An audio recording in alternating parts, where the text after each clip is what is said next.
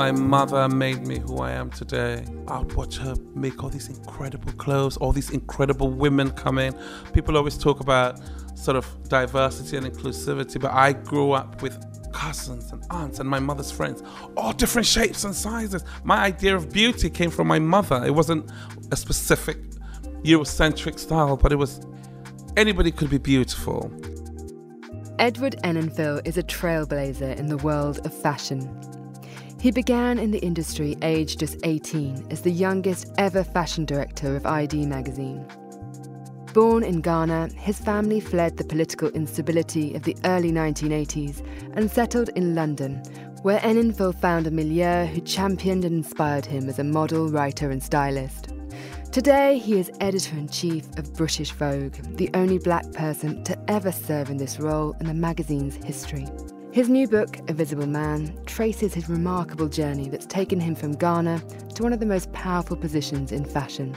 I'm Sophie Grove, and I spoke to Edward Enninful in London for the big interview. Edward Enninful, it's wonderful to speak to you today for the big interview. And an incredible memoir we've all been devouring over the weekend. You. Tell me why you decided to write this memoir, A Visible Man, now. I mean, there is something to be said for turning 50. I mean, I'm always sort of trying to look forward, always about forward motion. But in my 50th year, I mean, I got married. We've been together for 20 years. Congratulations. Oh, thank you. And I started looking back at my life. And then I also saw that a lot of young people sort of see the end result. They see people like me, like you, and they don't see the journey. So I just felt that it was important to let them know that the journey was as much about my failures as well as my successes. That, you know, you can always fall but pick yourself up. So really it was for a new generation, but also the fact that I was 50 and I was like owning my life, so to say. In the prologue, you describe a moment you're walking your dog in the park with a friend. Yes. The pandemic has hit us, but also the horrific death of George Floyd has started to become apparent and is, you know, just on everyone's social media and around the world. These two events almost collided. Yes. And in a way that also prompted your decision to write this memoir. Yes. I mean, I remember we'd been in lockdown for a while and George Floyd was murdered. And what really struck me was how all these young people from all across the globe sort of came out to protest. Black Lives Matter! Black Lives Matter! The police in the UK have killed people and are held unaccountable for. Look at the T-shirt. These are the names of people they've killed. How dare the chief of police across the country issue a statement saying they're in solidarity with George Floyd? They are disgraceful. And I just thought, my God, this is a generation, a really hopeful generation. And in that moment, I thought I could really tell a story, my story, just to show people the power of possibility. So that was also another reason. And timing. I want to go back to the very beginning of this beautiful memoir. You were born in Ghana, in Takoradi, on the coast, and your father, Major Crosby Enninful, was a military man who moved about quite a bit, but the family was there, living in a military enclosure. Tell me about that period, your childhood. Was this a happy time? I mean, all I remember was sort of all these beautiful bungalows and just running from house to house in Takoradi and being with my siblings. And, you know, when you live on a military base, it's very family oriented, so from house to house. Then we moved from Takoradi to Accra, which is the capital, to another military base called Burma Camp. And as I talk about in my book, Burma Camp was opposite the sea. And there was sort of a little hill with these sticks on, and we realized that, you know, that's where they sort of executed people. But when you're a child, you normalize everything. So it'd be like on Sundays, we're like, oh my God, it's firing squad day. But essentially people would be dragged up and shot. It was a very surreal life, growing up in Ghana, but on a military base. You know, and then eventually we moved to the town of Tema, and things were a little more normal. I mean, it's so interesting the way you describe this kind of almost beautiful lawns, very sort of elegant, clipped, sort of almost sterile place, and then the contrast of this horrific thing that you became habituated to. And very, very unusual for a child. Do you think that haunts you at all today, or is it just that oblique child memory that you just have just hovering there? I mean, for me, it's an oblique childhood memory, but growing up, I just realized, my God, how horrific it was. I mean, I remember I went back to Ghana before lockdown, and I took a drive to see where we grew up, and I looked across the hill where people were executed, and it was a tiny little hill, but when you're a child, things are so magnified, you know. So it's an oblique memory, yes, in my childhood, but it stayed with me. It really... And the book is dedicated to Grace, your mother. My mother. Who was a very unusual military spouse in a way. She had a very successful fashion business, 40 seamstresses underneath her.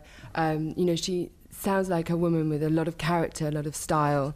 And you assisted her as a young boy, even attending fittings in the presidential palace. Tell me about her and tell me about those formative memories. I mean, I always say my mother made me who I am today. You know, from a very young age, I would watch her sewing. You know, I would watch her make all these incredible clothes, all these incredible women come in. People always talk about sort of diversity and inclusivity, but I grew up with cousins and aunts and my mother's friends, all different shapes and sizes. My idea of beauty came from my mother. It wasn't a specific Eurocentric style, but it was anybody could be beautiful. And she really showed me, you know, the most incredible things you could do with fashion, how women would feel so beautiful in just one dress, the right dress. She also showed me if women didn't feel comfortable, what that was also like. She would take me everywhere. I was really I was probably her favorite. But I learned about beauty from my mother, definitely. I mean, you know, I can tell from one little glance if you're happy, if a woman's happy. But those things came from my mother, you know, just being very attentive. And that's really helped me.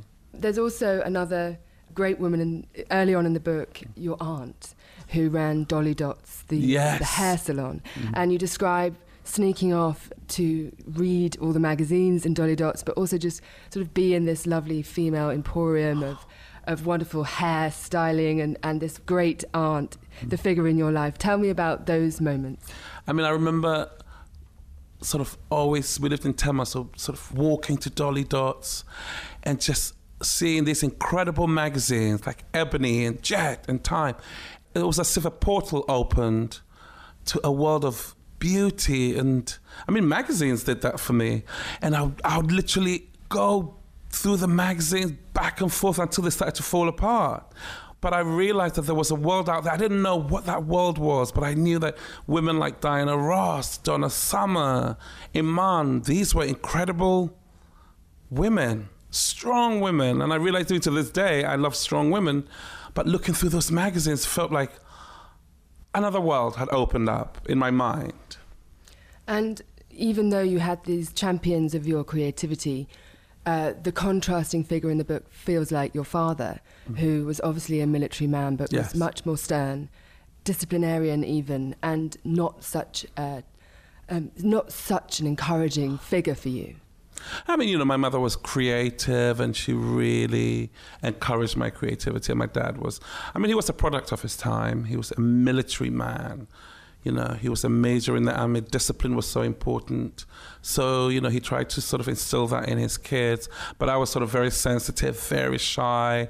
And I think I took it, you know, it was very hard on me having to hide my sketches. Or now that I look back, he probably knew I was gay. You know, because you always know with your children. So, you know, he always terrified me. And I had my mother to protect me anyway. But looking back, yes, he must have known that I was the sensitive one, so to say.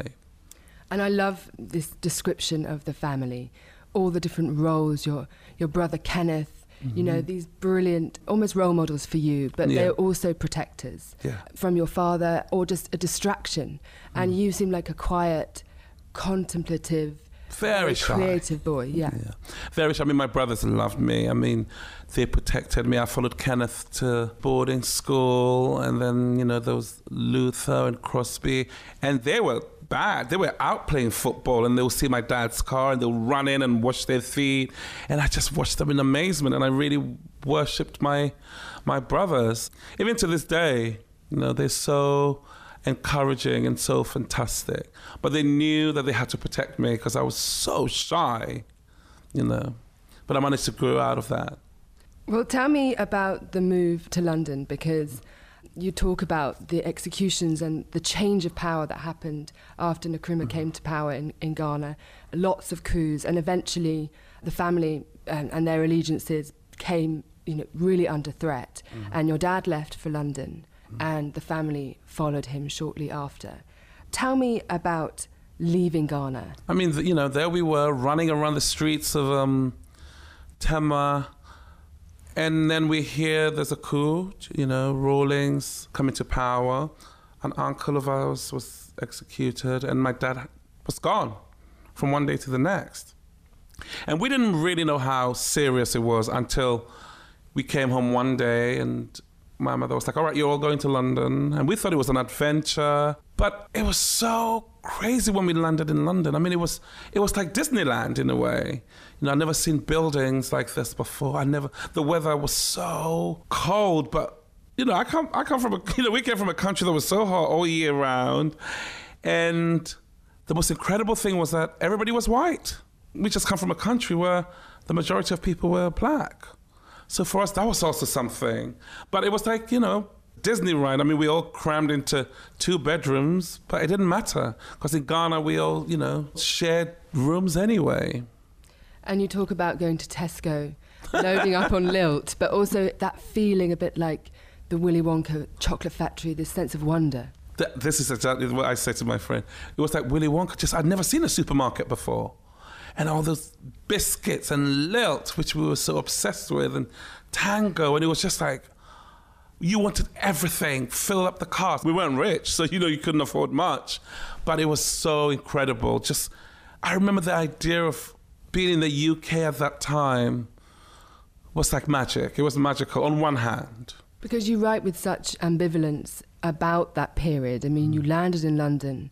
There was a cultural shock, but then also the political context. I mean, you were quite young, was really quite, you know, profound. At that moment, there were the Brixton riots brewing. Brixton riots, Thatcher was in power.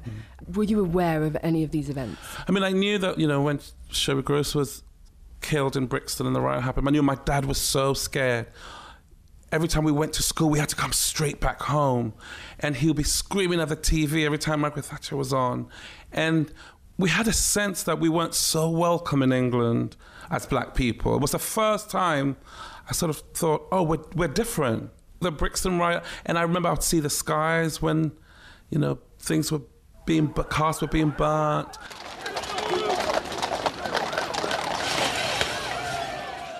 But there was such a fear, you know, within my family that I knew that, you know, we were in a different time. You moved to Ladbroke Grove, and you write about this happy moment of watching, actually, the council house being built on that land, and then moving as a family. I think you were 9 people in the end in this one house. But tell us about that area in Ladbroke Grove, the energy of the moment, and how that stayed with you, that influence on you. I mean, Ladbroke Grove in the mid to late 80s was incredible. I mean, Rastafarians next to aristocrats, black, white, brown. I mean, a whole kaleidoscope of people. And everybody was welcome. And I remember the Goulburn Road, the Moroccan restaurants. And it was so amazing to grow up in such a diverse neighborhood. That became my reality. And I remember even thinking back then, oh my God, this is the world I wanted to live in, where everybody felt beautiful. So Ladbroke Grove for me was incredible, and I had a budding sense of style, and everything was, every style was great. We had Portobello Market, so you'd go pick your clothes and customize them. It was a really incredible moment to grow up. And you said in your description of Ladbroke Grove, if you had an identity, you expressed it on the street, you expressed it with clothes. Yeah. And how did you express yours? Give us an insight into Edward of the late 80s. My brother and I were obsessed with bros, so it was all about the ripped jeans. So you rip the jeans, you wore cowboy boots, slogan T-shirts, and we thought we looked amazing. I mean, sort of 1950s pompadours, and Ladbroke Grove was all about self-expression. 2 black kids from Africa who'd landed in this incredible area. It was all about trying to outdo each other with style. One day you were on the tube and you were approached by Simon Foxton of ID, who scouted you for a shoot. Tell us about that moment and how that shaped your career. I mean, I remember I was 16 and I was at Kingsway College. And before that, I always had a big afro, huge glasses. And I remember asking my mom to get me sort of this new contraption that was out for the eyes, because I've never had great eyes, and it was contact lenses, the hard ones. So I remember throwing my glasses away, and I was on the Hammersmith and City line heading to college, and this man was staring at me, and I just kept thinking, what does he want? And then in the Baker Street, he gave me his card, and it was Simon Foxton, one of the best fashion stylist of our generation, really. He worked for ID magazine in Arena. And I remember going home and showing his card to my mother, and my mother wasn't so convinced. And a 16-year-old, and really pestering her. So she eventually called Simon. And before I knew it, I was working with Nick Knight on a photo shoot, and Simon. And that was the beginning of sort of my modeling career while I was also at college. Really, my introduction into the fashion industry. And you were studying literature at the time, yes. But ostensibly your goal was to become a lawyer, which was very much expected of you, your father's ambition for you. But you really had other ideas after this amazing introduction to fashion. You started really writing for ID, but also working as a stylist and really cutting your teeth in that world. Tell us about that transition. I mean, I remember meeting Simon and thinking, this is the world I want to be in. My God, the world of fashion and the world of beauty. And I just knew that I wasn't going to be a doctor or a lawyer. It was so amazing being on shoots. I mean, I knew I wasn't a great model, but I loved what was going on behind the scenes. I loved imagery. And I remember every time I'd go to college, I'd literally be like, what am I doing here? But this carried on. And then I sort of started at Goldsmiths University. And I really didn't want to be there. I wanted to be in fashion. Yeah, there was no going back. It was like Pandora's box had been opened. Tell me about the reaction of your father, because he was a very strict man and you'd gone against his wishes, and he really reacted actually quite badly. Yeah, I mean, my father always believed in sort of academia and, studying to be a doctor or a lawyer. And I remember pretending to go to university when I was literally hanging out with sort of the fashion gang and sort of just loving every minute. And I remember one day thinking, I can't just keep pretending I'm going to university when I'm actually working, essentially, doing bits and pieces at ID, running around for Simon, doing bits of modeling and casting. So I remember coming home and just saying, Dad, I haven't been going to university and I have no interest in it. And he reacted so badly. He threw my things outside the window. And I remember sort of picking them up, really sort of quite shaken. And then, just going to the only home I knew, which was ID magazine. And on that same day, when I told Beth Summers, the incredible fashion director, what had happened, she said, well, I've got news for you. I'm leaving and you're taking it over. And at that time, I was 18 years old. Wow. It's a very important day in your life. But very important day. In your book, you write a lot about the racism that you faced in the industry. Despite these champions like Simon and Beth, you say that your life has been contoured by suspicion, hostility, and double standards in ways both egregious and subtle. And it's interesting to hear you're inherently optimistic, but there have been moments that may have just put most people off doing what you've done. And I wondered, were there moments where you felt like giving up and turning your back on the fashion world? Oh my God, there were so many hard moments. That's why, going back to what I said about the book, I wrote it to show my failures and not just the successes. There were times I really wanted to give up. And also, don't forget, I didn't have a note. The only person I had really a North Star was Andre Leontali. There was nobody like me, you know. That's why for me right now, it's so important to show kids of all different races that it is possible. There were times where I felt very lonely, very alone, but I just kept going. I knew this was the calling. I knew this was my destiny. And no matter how many knockbacks I had, I always got back up. And I wasn't going back home. That was really what kept me going. I wasn't going back home. But I also knew that I had to sort of keep moving. A lot of people, when you're in a position where you're seen as the token one, a lot of people are fine to be that. But for me, it was important to bring people up with me. So I had friends like Pat McGrath and Naomi Campbell, and there weren't that many of us, but we formed sort of a family. And tell me about some of your breaks. I mean, you talk about your work, for instance, with Calvin Klein, and, you know, these 2 years of consulting and working with some of the greatest stylists and models we now consider to be supermodels. But yes, back then, they were really up and coming, people like Naomi. Tell me what you learned during those years. This was mid to late 90s. I learned that you could say so much about fashion through images. I learned that fashion had the power to, you know, to really affect change. And then watching my little friends like Kate Moss, I met at the casting, and I was 16 and she was 14, and just watch her grow into this incredible supermodel. And then I'm meeting Naomi sort of in the early 90s, you know, she started to do well. We were the same generation. We saw things in the same way. You know, we were all navigating sort of really grown-up spaces.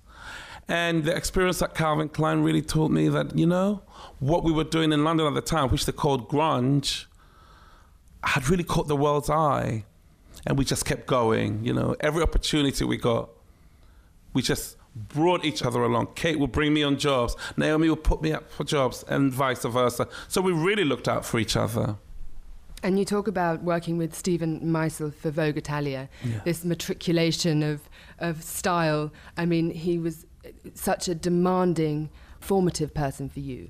But after working with him for several years, you got a call from Grace Coddington and Anna Wintour, and you were offered a job at Vogue in the US. Yes. So tell me about that experience, working for American Vogue, but also that moment when you realised, in fact, the diversity there was very lacking, and that, you know, it would be a struggle at points. I mean, I remember getting a call from Grace to come and work at American Vogue, and going up to meet sort of Grace and Anna, and, you know, they were so kind to me, and I got the job there. And I realized at the time there weren't that many sort of models of color in the magazine, but, you know, for my stories, I would just ask for what I want, and I pushed for, you know, black models and changed the narratives, and they were very, very sort of open to my suggestions. So those American Vogue years, I mean, I also learned a lot about the business, because I'd come from sort of Italian Vogue, working with Steve, and where we would create 30-page stories, you know, sometimes just all portraits. But at Vogue, I learned the power of fashion. Also the industry, the fashion industry, being a champion for an industry, you know, for designers, for young designers. And it was tough at times, because you had to walk the fine line, I always say, between art and commerce. You know, I'd had such an artistic run up until then. In the past, you've said that fashion is a mirror. Can you explain what you mean by that? Yeah, I mean, fashion's a mirror, and just, you know, it mirrors society, right? When we used to do these stories talking about plastic surgeries, it was at a moment where plastic surgery had moved from sort of women on the Upper East Side to the population. Or when we talked about, you know, issues around, you know, mental illness, you know, we'll depict all these visually. And even in lockdown, you know, I thought, my God, what can we do to reflect the times we were in? And when they said 60-year-olds had to stay at home, we put Judi Dench on the cover, who was 85 years old. You know, we put the activist on the cover when George Floyd was murdered. And then I remember I'd look outside my window and see these essential workers out every day, sort of literally putting their lives on the line, and I put 3 of them on the cover. So fashion really, for me, works when it reflects our times, or the times we were in. Your incredible professional achievements have come at some personal cost, and you talk about the amount of stress, the amount of just the work ethic that you have had has been quite punishing for your health. But you also, at one point, your mother was very ill and you really hit rock bottom and you were drinking too much. You decided to sign up to AA. You talk about that as a balm, and you attended for many, many years. Tell me about that, and tell me about that moment when you really realised that you needed to change the way you worked, but the way you were treating your body. I mean, I remember, you know, just working so much and always in forward motion. And I know that, you know, work can be demonized, you know, but I also knew that I had a lot to say and I could really only do it through my work. And I was so young, you know, we were out partying and then, you know, come and go straight to work. And I remember thinking, how long can I carry this on? You know, how long can I keep sort of going at this pace at the cost of my mental health? And I remember deciding on when I was 30 to just stop drinking, you know, to sort of find a different way of living that wasn't just out at night and going straight to work. Because for me, even though I went through so much sort of personally, I never let work falter. It was almost as if so long as I could work, everything else was okay. But I realized, you know, by getting sober, that I had to look after myself. I had to treat myself better. And that was a 14-year journey, really. And I'm so glad I hit rock bottom, essentially. You know? I mean, there was a critical moment you write about in the book when you launched the 7 Deadly Sins of Edward Enninful campaign with Naomi and Kate Moss, and suddenly you were wheeled into surgery. So those two, you know, the sense that work and your health, which you've been battling with since you were a child because you had this sickle cell trait, yes, which you talk about in the book too. So you were in and out of hospital as a child. You know, in a sense, there was a moment when you realised that health had to come first. Yeah, you know, I was young. You know, when you're young, you think you can overcome everything. You know, yes, I had sickle cell trait and thalassemia, and I should have been looking after myself better. But I was in my 20s. I thought I was, you know, invincible. But then you realize, no, you're not. And when I was wheeled into surgery, I mean, this was many years later. You know, I was working so hard, getting on planes, all the things, stressing, all the things you're not supposed to do. But sort of having multiple sort of retinal detachments and spending days on end with my head facing down in dark rooms, so you really get to think. And I realized, my God, I really have to change my life. Tell me about 2016 when you received the Most Excellent Order of the British Empire for your services to diversity in fashion. I noticed your father attended that. Was that really a moment of reconciliation with him? I mean, receiving the OB was a great moment, you know. My father was so happy because here's a man who had to flee his country with 6 kids who, you know, we grew up with no money, and there I was being awarded the OB. For me, it was more for him than me. And also, my mother had passed, and just watching how delicate he had been with her for the 15 years when she had a stroke, we started to sort of develop a relationship again. And it was really great to see him that night and how proud he was. And now, you know, we're in a better place than we were when I was growing up. You say this book is written for dreamers. What's your message to young people reading this memoir? My message to young people is like, do not be afraid, be fearless, you know, believe in yourself. When they tell you can't do it, just push through, because if I can do it with my background and what I've been through, most people can. So that's my advice. Edward Enninful, thank you so much for joining me on the Big Interview. Thank you so much for having me.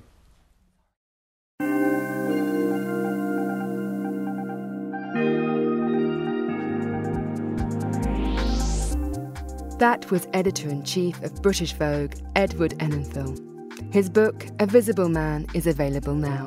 Thanks to our producer Emma Searle and editor Steph Chungu. From me, Sophie Grove, thank you very much for listening. Until next time, goodbye.